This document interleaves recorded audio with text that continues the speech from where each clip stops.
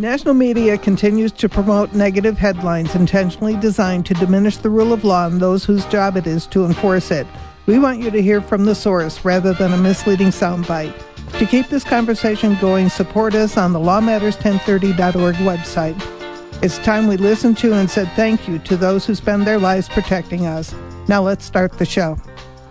Good morning, everybody. I hope you have your world map out. We have Hal Kempfer on the phone, and he's going to take us for a trip around the world, security-wise. Good morning, Hal.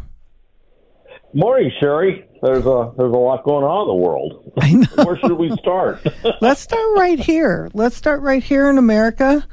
I'm curious, and I had a few people ask this, and this is why I'm going to ask you.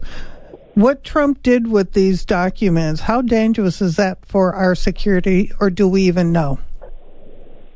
Well, that's what they're assessing. You know, anytime there's a breach of or release of unauthorized release of classified material, there has to be a whole counterintelligence investigation that takes place, looking at the information that was there, looking at sources and methods, what could be gleaned from that in terms of assessments, conclusions, indications that a foreign intelligence service, a foreign government could possibly use to figure out where or how we're gathering information. Now, in the classic sense, there could be an information that something in there, and it could be just a little nugget of information, like one sentence in a report that a foreign government would look at. For example, Russia would look at and say, the only way they could have known that is if they had somebody in that meeting or somebody that was in that facility that had access to those systems or whatever it is. And with that knowledge, they can narrow down who possibly could have breached that information. And at some point, we could actually lose one of our agents, you know, somebody that we recruited perhaps in the Russian government or Russian military that was providing us some valuable information. That's the essence of counterintelligence. We've had that happen with us for a lot of times. You know, Aldrich Ames, Robert Hansen, they compromised information that they got a lot of agents working for the CIA killed. They were arrested, killed by the Russian Soviet Union. But that's also happened the other way around too. Is, you know, that was one of the ways that we found Aldrich Ames and Robert Hansen, was that we knew that they had certain intelligence, and we were able to narrow that down. So that's one thing. The one that's probably not quite spectacular in terms of how we perceive it is technical penetrations. You know, technical intelligence, whether it be from satellites or listening to communications or something like that. And when there is something that we've gathered from those means, if they can ever figure that out, they could literally take countermeasures which could shut down an entire array of ways that we can gather information. And that can have truly profound impact on our ability to understand what other foreign militaries, other foreign countries are doing in this regard. Knowledge is not just power. Knowledge is also security. The more we know, the better decisions we make. So that's what they're doing right now, is they're looking at all that information, where he was storing it, who could have had access to it, who it could have been shared with. Of course, the big fear, and there probably is a good deal of unknown, is who could have got into those spaces. And since, you know, they were, at least reportedly, they were stored, you know, behind a stage of a banquet room or a large area that was a venue that was being used constantly, being stored in other areas where there was open access. You know, they're probably going to have to go with some sort of conclusion that maybe there was a penetration. Now, there have been reports of foreign agents targeting Mar-a-Lago, China, for example. And so that's a big concern that information has been compromised. And some of that we may never actually fully know, because they're not going to release that to the public because it's an internal counterintelligence stuff. That may come up in the court proceedings, but it may come up in a part of the court proceedings that's not available for the public to actually know about. So what about congressmen, senators, judges on the Supreme Court taking money in lavish gifts from people, doesn't that compromise their place in our secure system? I know it's shocking to think of an elected official taking money from somebody. That's stunning. I mean, when has that ever happened? But what, a Supreme Court judge? Good grief. Well, that's an interesting thing. I've been watching that too, and there's a famous Roman saying, who watches the watchers? Right. And when I'm looking at this stuff in the Supreme Court, it is and it kind of goes back to what we were just talking about with President Trump. In our system, there are certain, it kind of works up the chain of command, if you will, or works up the levels of government, and then you get to the very top, and you got, the President of the United States, senior cabinet members, elected officials in Congress, and that kind of is, and of course, Supreme Court justices, the highest court justices in the land, and the system does kind of rely on their integrity, their ethics, morals, whatever you want to say. Well, basically, I was going to say conduct, that they don't do stupid stuff, and so when that's compromised, that's a big issue, and I think they're looking at that. I think that Justice Roberts has got to look at this, and they are separate. They're a separate part of government. They're not under the executive branch; it's the judiciary branch. So they're a separate branch of government, co-equal with the other two branches. And it sounds to me like or at least what it looks like to me, is they're having to do a much more extensive review of how they do things that we do in the intelligence world and law enforcement and other spheres, more of the enforcement side, which is this extensive ongoing background investigation process, looking at people's, lives, what they're doing, all sorts of stuff, to make sure that they're not being compromised. And I think some of this, it sounds to me, and I'm from the outside, I'm obviously not part of any investigative effort or anything like that, but at least from the outside, it looks like they're going to look at the updated, how they do these investigations and stuff, to make sure that the justices themselves are not compromising information or skewing their opinion. I think also to allow the court to better decide when certain justices need to recuse themselves from certain cases. I'm like everyone else. I'm a little bit shocked with how much influence was being purchased. Purchased would be a term. Yeah.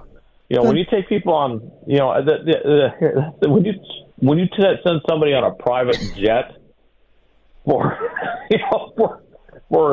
a vacation that probably has a monetary value of, quite a bit. Yeah, I was going to say. I looked it up. I looked up maybe some 6 figures, high 8 figures, something like that. Exactly. If that's not influence buying, I'm not quite sure what is. But in paying school tuition over $100,000 for. Gosh. Yeah. Oh, and I'm not going to declare it on my taxes. Hello. If you go to the Oscars, they give you a swag bag. The actors have to declare the value of that bag on their taxes. Yes, they do. I can't even go to lunch with a realtor, being a mortgage loan officer, without splitting the check, or we could get in trouble. I can't buy a realtor lunch.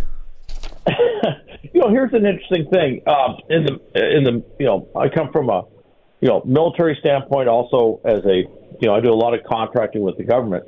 There are some very strict rules on how that works, and one of the rules is, for example, if you're in uniform and you're going out to, say, lunch with a contractor, you cannot let them buy you anything. They can't buy you lunch. They can't do anything. That's not a lot.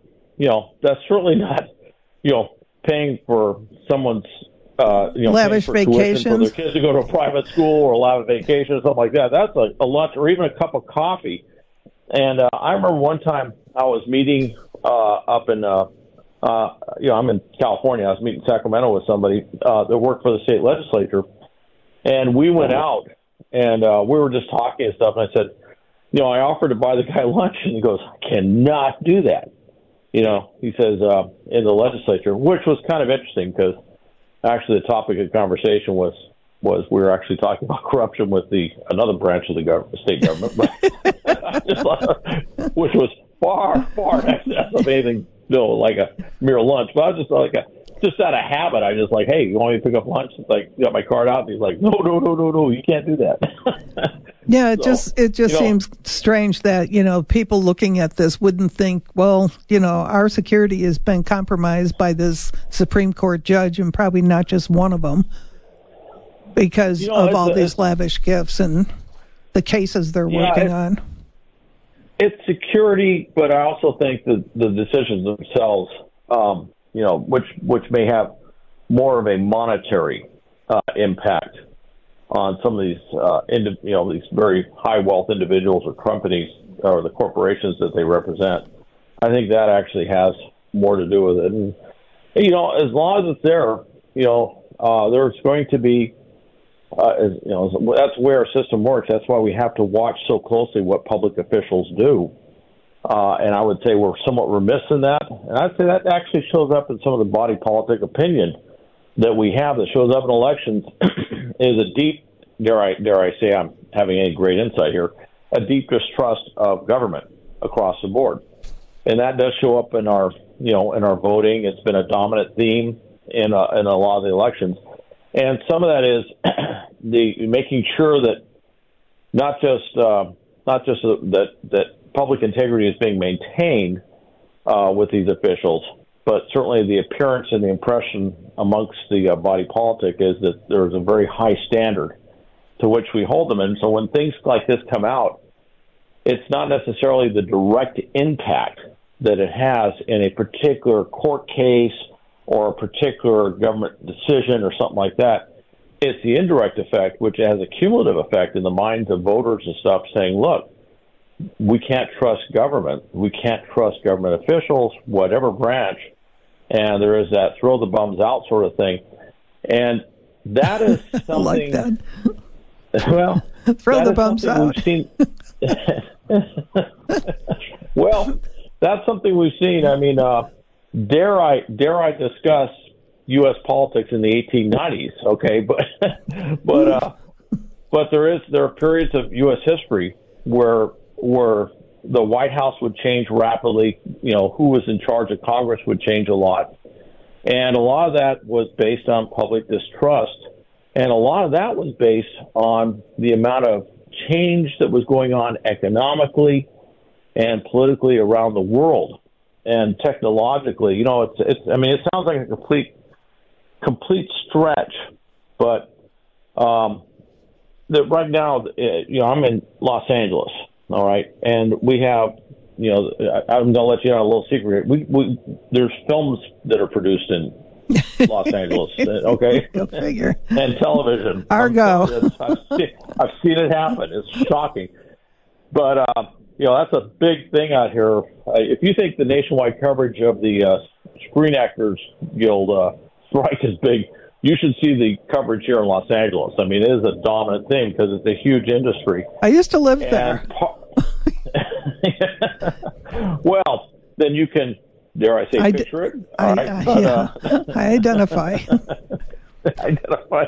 Well, what's interesting is they're talking about AI and artificial intelligence, and that is actually part of the level of angst across the public is looking at artificial intelligence, what it can and can't do, how well it can mimic individuals.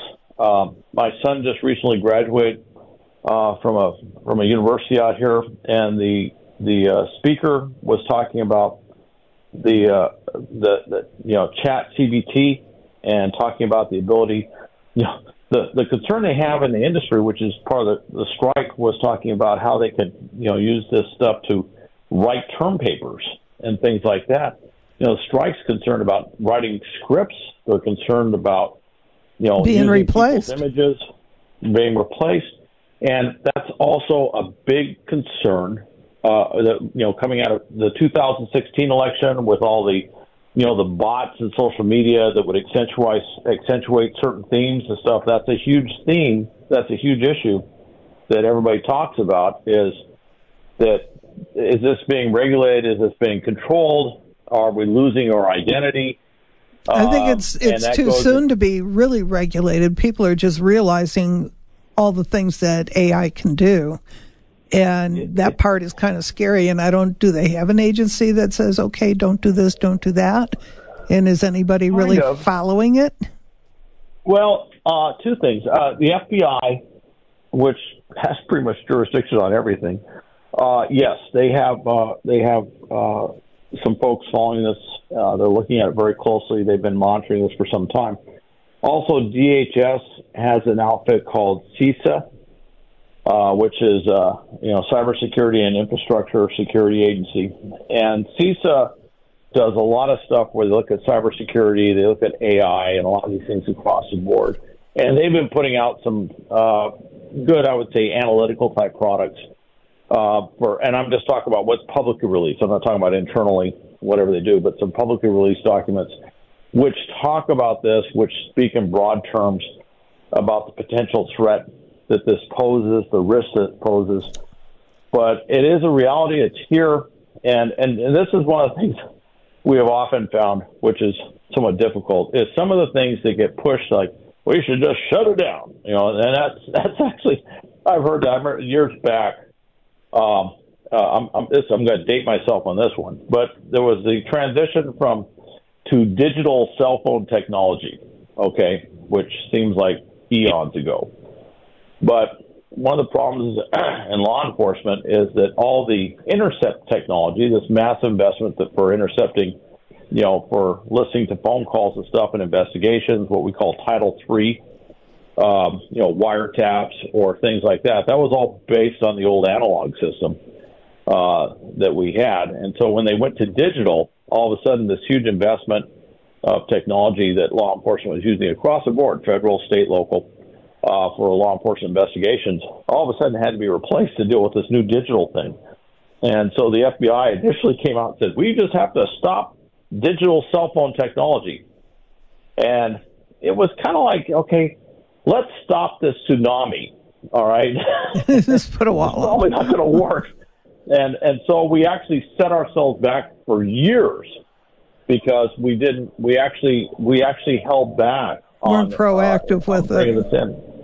Yeah, so I think that's the same thing. Look at what the NRA did in 2015 and 2016. They used it.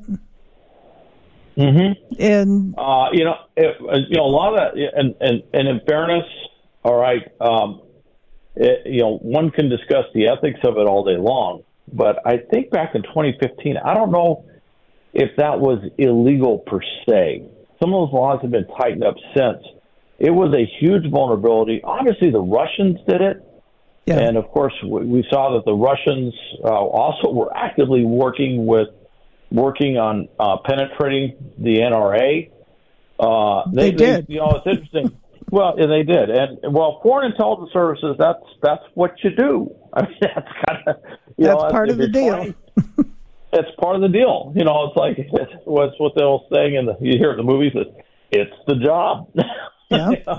If you're going to be a spy, your job is to spy on people. That's kind of what you do. The NRA got in trouble because they're dealing with foreign entities, paying for all this stuff. These people to come here to purposely get involved with our politics. Mm-hmm. So they're on the verge of losing their 501c3 status. They got involved with a lot of stuff, and it's hurting them. There's a lot of litigation. They're countersuing on some things, but the problem was that certainly the Russians looked at the NRA and saw a lot of vulnerabilities that they could exploit. Also, at the time, they were paying for. They'd set up this organization that was kind of a counter, which was sort of a mirror organization in Russia, which dealt with gun rights. That to me is just on the face of it such a humorous idea that in Russia you would have an organization that pushing for individual gun ownership rights. That's so bizarre. But somehow that they set this up, and somebody didn't there was actually some belief in NRA. It's like, oh, there's a Russian organization believes the same things we do.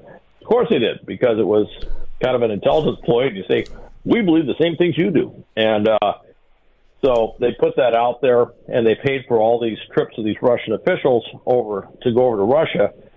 And then when you go over to Russia, there's all sorts of things that they will do to dangle stuff in front of them. Sometimes, dalliances, if you will, where they will do what's called a honey trap. That's not uncommon, that they will try and get them involved in some sort of romantic situation and then use that as compromise material that they can then, coerce them with later to get them to share more things. And what they saw was the NRA was incredibly connected in the halls of Congress and elsewhere.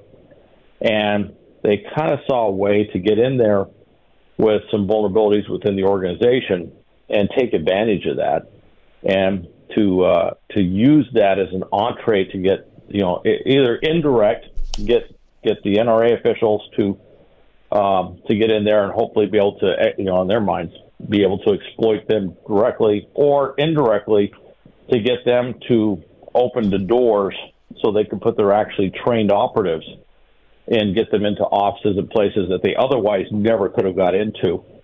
I have to say, that was actually a fairly clever scheme by the Russians when you look at it in terms of how they did that. And it was, very skewed. They just looked across the board, and they said that's where they probably will have greater entry. And historically in politics, it's been, it's gone kind of back and forth. If you go back to the 60s, you wouldn't have found the Soviet Union, really trying to exploit, say, more conservative political organizations. They were exploiting the more leftist side. And so the Soviet Union back then was exploiting the anti-Vietnam War movement as much as they possibly could. And they gained some entrees through that. This is just a different era, different time. They're looking at the political landscape, and they saw where they could exploit that to gather intelligence, to get operations, to conduct covert operations, within the United States. I think we got to be aware of that. I think we also have to be aware too that with the war in Ukraine, we're going to see more operations with Russia and probably indirectly with other countries associated with Russia, more intelligence operations where they're going to rely on what's called non-official cover officers. These are officers that are working covertly overseas in a some sort of cover. Could be in business, could be non-governmental organizations, could be anything, but they're not in an official diplomatic status. And the reason they're having to do that more is because across the world, the size of the embassy and consulate staffs of the Russians are being dramatically reduced. So they can't use their own personnel in official diplomatic status to do intelligence collection or run intelligence operations in an official cover, because there's just not as many there. And by the way, countries go back and forth doing this every once in a while, where they'll say these diplomats are now persona non grata because they're obviously spies or they're conducting intelligence operations. And this goes back and forth with ourselves and the Russians, and we've done that with the Russians, shutting down various different facilities, reducing their staffs, all sorts of stuff. So they have to look at non-official covers. And so there's a lot of Russian operatives out there in Europe and elsewhere around the world, in the United States, elsewhere, in non-official covers. However, when they have to, in those non-official covers, they look for different organizations, whether business or non-governmental, that they can affiliate with to maintain that. And I think if you look at the NRA, I'm not saying that anybody working for the NRA was was non-official cover of Russian intelligence, but it was obviously they saw that as a possible, as a vulnerable organization that they could exploit in a lot of different ways. And they did use operatives, obviously, that were in non-official cover to do that. And, of course, that became part of that big, I think it was, I forget which year that was, that we had the big trade of all these ostensibly, Americans, kind of like the TV show. They were deep cover Russian operatives who had lived here for years. Oh, I remember that. Yeah. Yeah, and then there was a big spy trade, and I'm trying to remember her name, that she's now like a TV personality. Yeah, the redhead. Over in Russia. Yeah, well, see, it might as well go on television because, her spy days are over. I'm trying to remember, there was an old Dean Martin, Matt Helm movie. I remember a famous line where they looked at Dean Martin. Someone says, "You're the world's most famous secret agent," and that's kind of her situation. She's kind of the world's most famous secret agent, which means that one part of her career pattern is probably over. So, yeah, no doubt. Anyway. Okay, we're going to take a quick break. We'll be back in a few to talk about the border.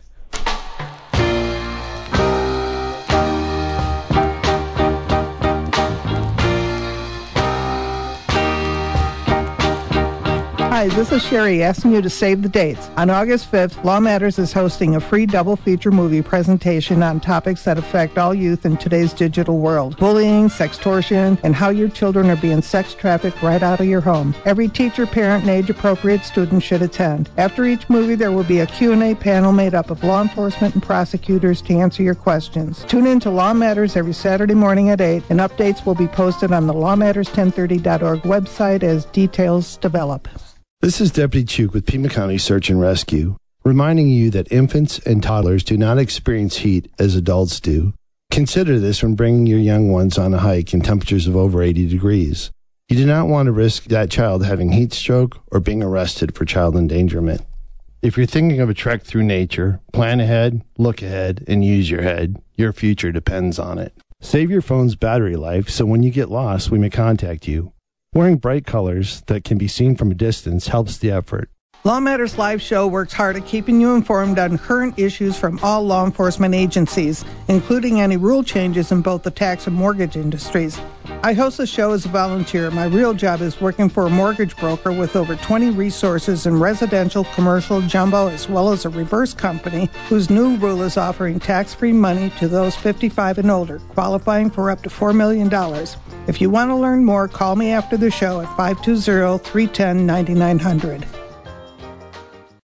Hi, this is Sherry asking you to save the dates. On August 5th, Law Matters is hosting a free double feature movie presentation on topics that affect all youth in today's digital world. Bullying, sextortion, and how your children are being sex trafficked right out of your home. Every teacher, parent, and age-appropriate student should attend. After each movie, there will be a Q&A panel made up of law enforcement and prosecutors to answer your questions. Tune in to Law Matters every Saturday morning at 8, and updates will be posted on the lawmatters1030.org website as details develop.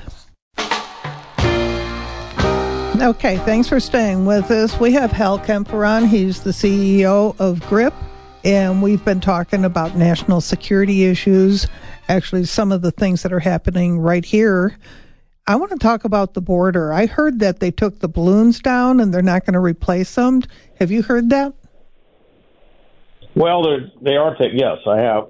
And there's been a program of reducing the number of aerostats. That's the fancy term for the balloons, the blips, if you will. That program's been around for a long time. Aerostats really came into vogue in the 80s, and if you really want to go back, it goes back to Little League. I think World War I they were using aerostats as a way to intercept aircraft, and World War II to intercept aircraft flying over Britain and elsewhere. The thing is, you can raise them up, they're lighter than air, and they stay there. And you don't have to use any energy, if you will, any fuel or whatever, to keep them up because, well, it's just basic lighter than air physics maintains them at an altitude.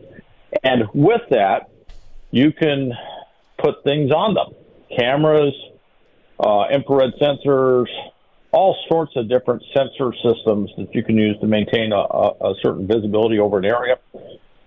Things that allow you to see in periods of darkness or when it could be fog or whatever. There's a lot of different things you can do with an aerostat. Of course, the vulnerability of an aerostat generally is if the weather's bad, if the winds are honking, if you will. Usually it's a bad time to fly an aerostat. It's a bad time to fly, period. But aerostats, particularly because they're so big, they have this big cross-section for the wind. So it becomes very difficult to control them. And so they like to take them down. Now, with that said, it's been around for a very long time. They're putting them up in the 80s. I've done training down at Fort Huachuca, down around Sierra Vista on the border, big aerostat down there. I've been overseas where we were, in Iraq, where we had a smaller aerostat type program that was being used, and it's been around for a while. I know it was used down in Central America for some stuff back in the 80s, and it's okay. One of the problems with some aerostats, depending on how high you fly them, is they tend to get shot a lot, believe it or not. Who would think that would happen? And, Go figure. So there's a constant maintenance issue with those things. There's a constant maintenance issue with those things across the board. The ones we have are less advanced, if you will, than some of the more modern models. And the other thing, too, is that the technology is so much smaller. What they originally would put on these things, they really needed something big because they were so heavy. Now they can put that technology in a fairly compact arrangement, and hence the proliferation of drones. When we put the aerostats up, we didn't have all these drones like Predators and Reapers and even Global Hawks and all these other amazing drone systems, or these smaller drones, ones that you can literally launch by throwing it off your arm like a dragonfly or something like that. We didn't have these amazing drone systems that we have now. So with that said, drones for overhead surveillance, regardless of whatever sensor package is on them, have in many ways picked up a lot of the intelligence collection load that we would do with aerostats, and they do it more covertly. When there's an aerostat up in the sky, everybody sees the aerostat. They know it's there. And when there's a little drone up there flying at 10,000 feet or something, they may or may not notice it's there. And in most cases, the drone can covertly monitor, surveil, if you will, whatever's going on the ground without the bad guys knowing it's there. So there's a certain advantage with that. Of course, one thing you can do with an aerostat is you can also use them for deception operations. This goes way, way back, but one of the things we always realized was and I should mention, in the 90s, I was very much involved with the war on drugs with a joint task force. For years, it was the joint task force that was responsible for all military operations along the southwest border. And so there was a lot of things that could be done. And, of course, if you put the aerostat up and the drug traffickers or the smugglers say, oh, the aerostat's up, they might move to a different location. Well, after a while you go, that's interesting. And so you might put the aerostat up and you might do a little bit of analysis and figure out, okay, they're probably going to come over here where they think we can't see them. And so they would, and that was that. You'd have some people there to greet them, to make sure they felt welcome when they came into the United States, and then to, provide them all those things that the United States government can't provide people who are trying to smuggle things into the United States. So that's an advantage with using an aerostat. That's an advantage with doing anything that's overt. An overt collection. I'll just say aerostats are not a covert collection asset. They're pretty overt. But that's one of the things you can use those for. So not the only overt collection asset we use. But there is a little bit of tactical or operational deception that we can use with these things as well. When I went down to the border, Sheriff Mark Daniels and his deputies have a huge area of the border, and they took me down to an area, and one of the deputies showed me. He just pointed up to the top of this hill, not really a mountain, but a hill, And he said, you see those people on top of that hill? They're on our side of the border, and they're watching to make sure that, if their people are coming across and we're over here, they're telling their people to go over there so they can't be intercepted. They kind of monitor what's going on. And I'm like, well, get them off the hill. He said, you're sitting here with company or a department issue weapon. They're up there with AR-15s. That's a big challenge, and all the cartels. That's one of the things with the cartels is that they have a lot of money, and a phenomenal amount of money. Now, if you're in Mexico and you get into this whole discussion, they say, well, yeah, we wouldn't have a lot of money if it wasn't for all these, United States citizens that are buying the dope that we are smuggling. Right. And so there's always that discussion that goes back and forth. But with that, they have a lot of money, and they have been able to, way back when, they could buy a lot of talent. I know there were concerns that at the end of the Cold War, they were buying talent from, the Warsaw Pact and particularly the Soviet Union. They were, there was a lot of, hardworking commies that were out of a job, so to speak. So they had skills, and they were useful to the cartels with those tactical skills that they had accrued over the years. And then, of course, there's other places, when we had the big fight against, the communists down in El Salvador. Well, the Civil War is over. You got a lot of people down there with a lot of tactical skills that suddenly were out of a job, so they're looking for places to work. So now they're sitting on a mountain in Cochise County. Well, it's not quite that direct, but yeah, I mean, things have changed over time. And, if you go to, into like Los Zetas, which was basically came from an airborne battalion that basically was hired by the Gulf Cartel as an enforcer side, but they had a lot of tactical skills. And with that, we've seen a proliferation of those military or paramilitary skill sets throughout the cartels in terms of what they do. Now, I have to tell you, if I was putting a signals intelligence hat on and I see somebody on our side of the border as a lookout, observation post or something like that, and he's on our side of the border, I would come up with some creative ways I would consider that reasonable suspicion, maybe probable cause to figure out some way to intercept whatever communications they're using back and forth. And with that, I might be able to put together that guy is talking to drug traffickers or human traffickers on the other side of the border, which could potentially put together a case to prosecute that person that's sitting up on top of the hill. Now, the issue is how do you get up there and enforce that? That's a big challenge. Getting up there and enforcing it's a big challenge. That's a manpower intensive sort of thing. Should the county sheriff have drones? I think, honestly, all departments.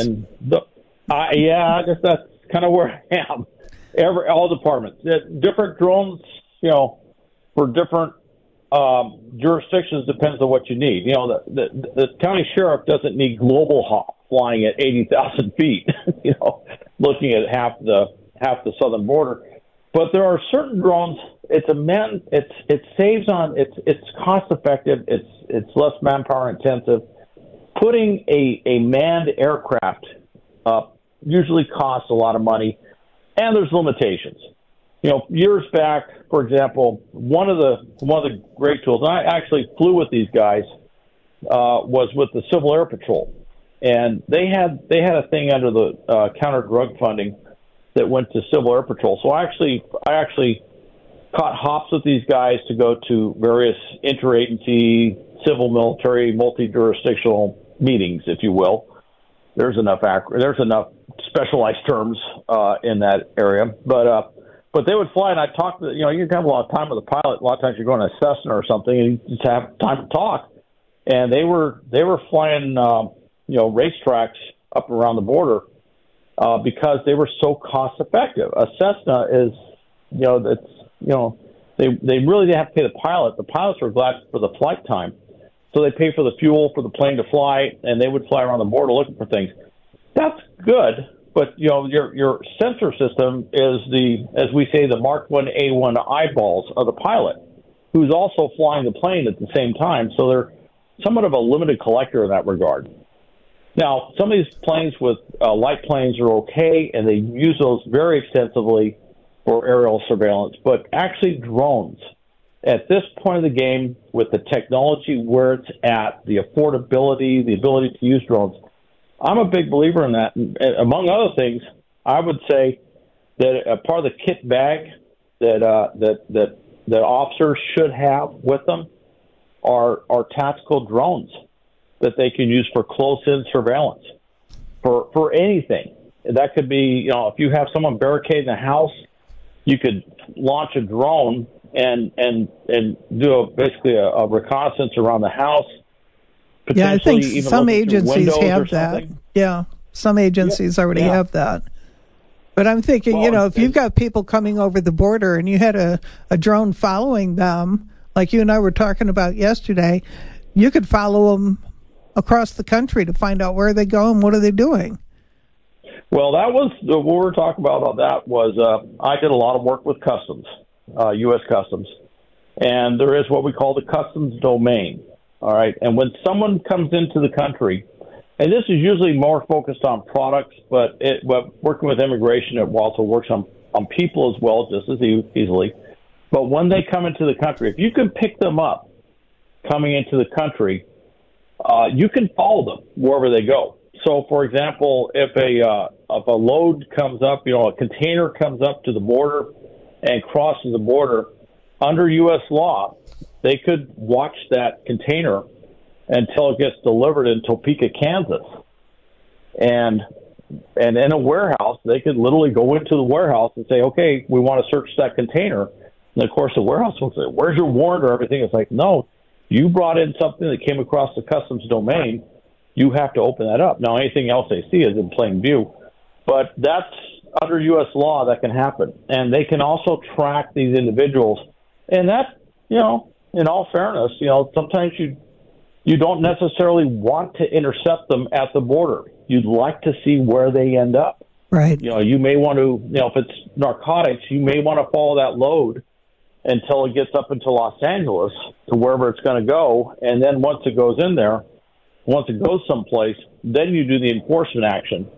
And you're going to gather a lot more investigative leads, if you will, from that, along with arresting a lot of people and various other things.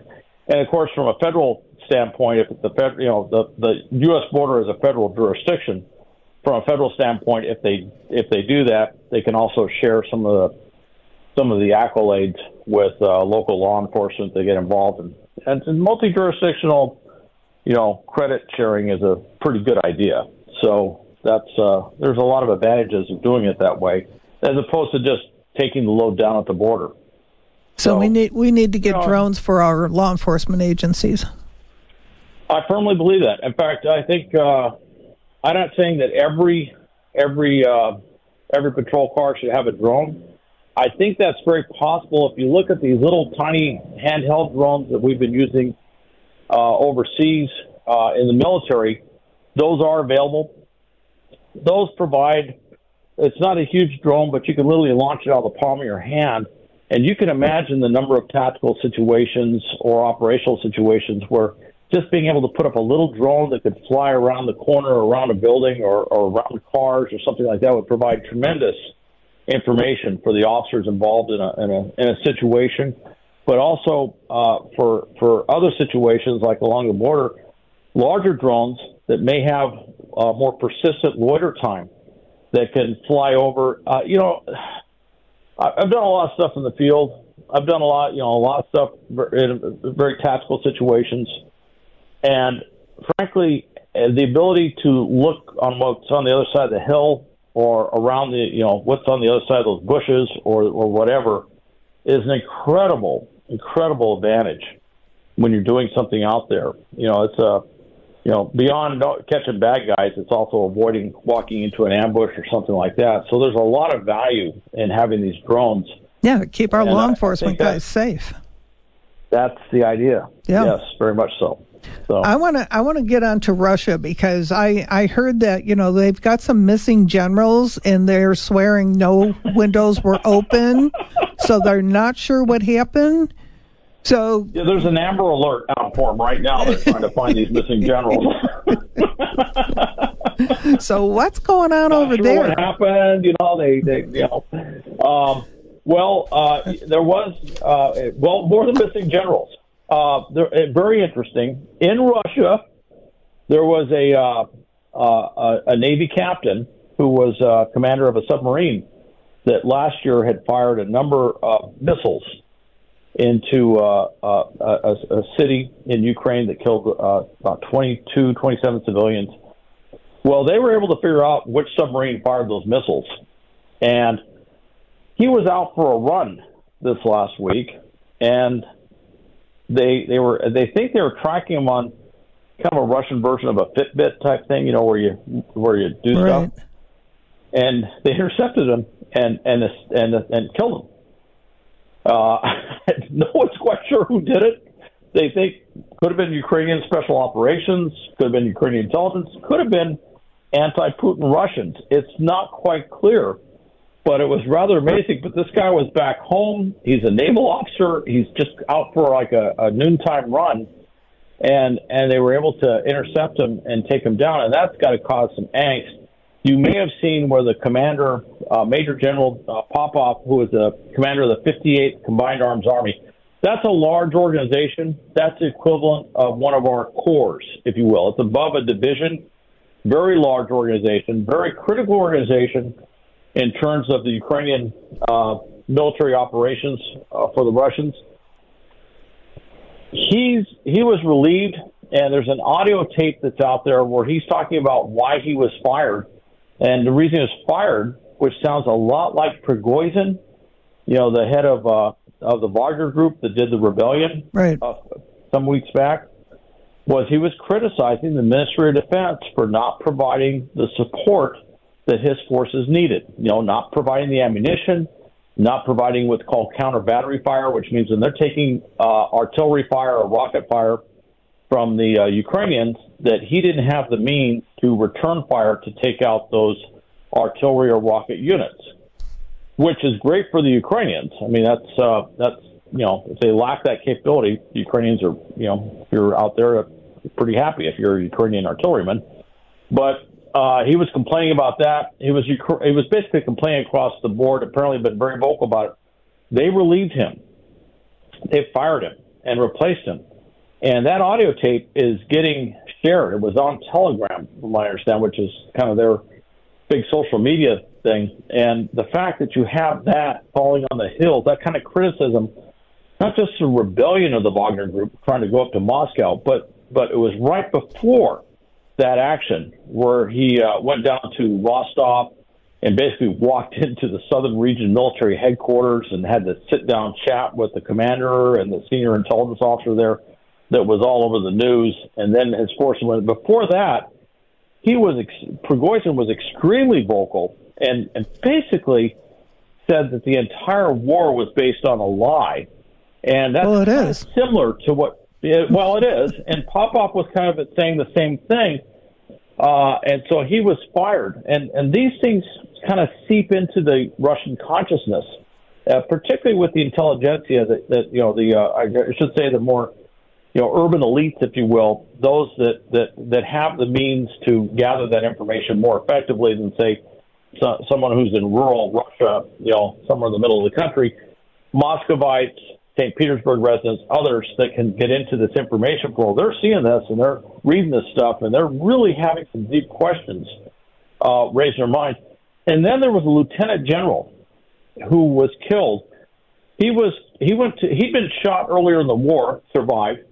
And he was basically at a headquarters building that was, I guess, pretty well known. And the assessment was that the Russians kind of knew that the Ukrainians knew about this headquarters building.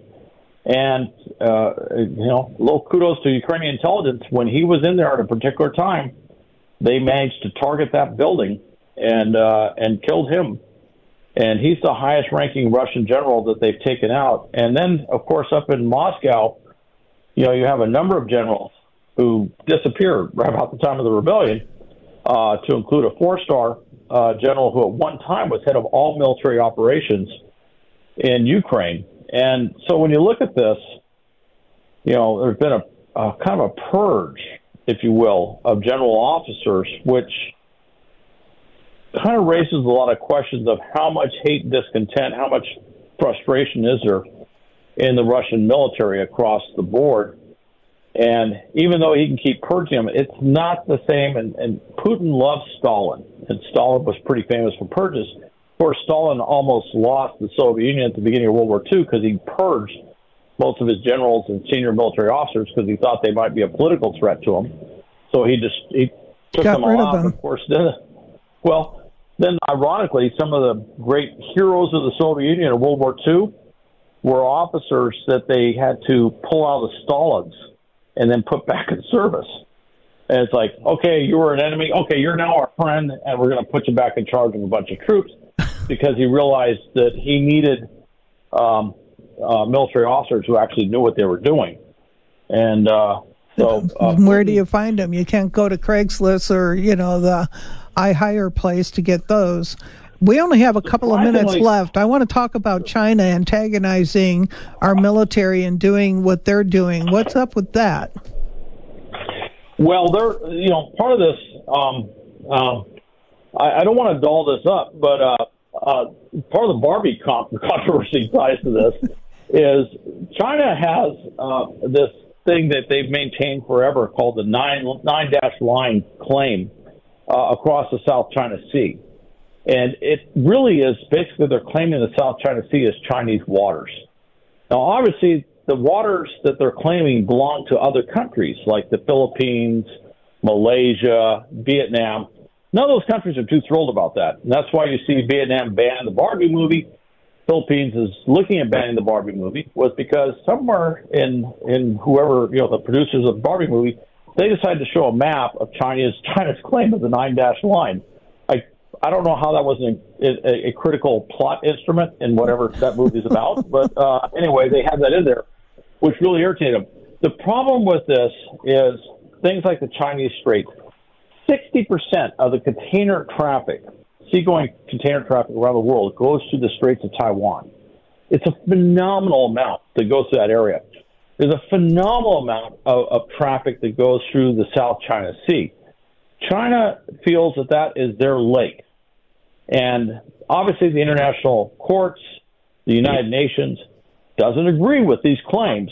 So they go out there and they do these provocative moves. The most recent one is that a Canadian ship and one of our ships are doing a joint patrol, what we call freedom of navigation, going through the Taiwan Straits.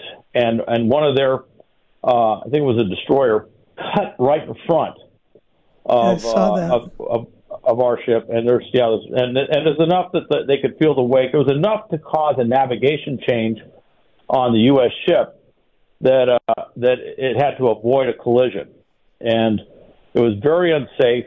Was what they did. There's a thing called coal rigs, which deal with proper conduct of vessels at sea around the world that everybody abides by. This was a flagrant violation of the coal rigs in terms of what they did. So.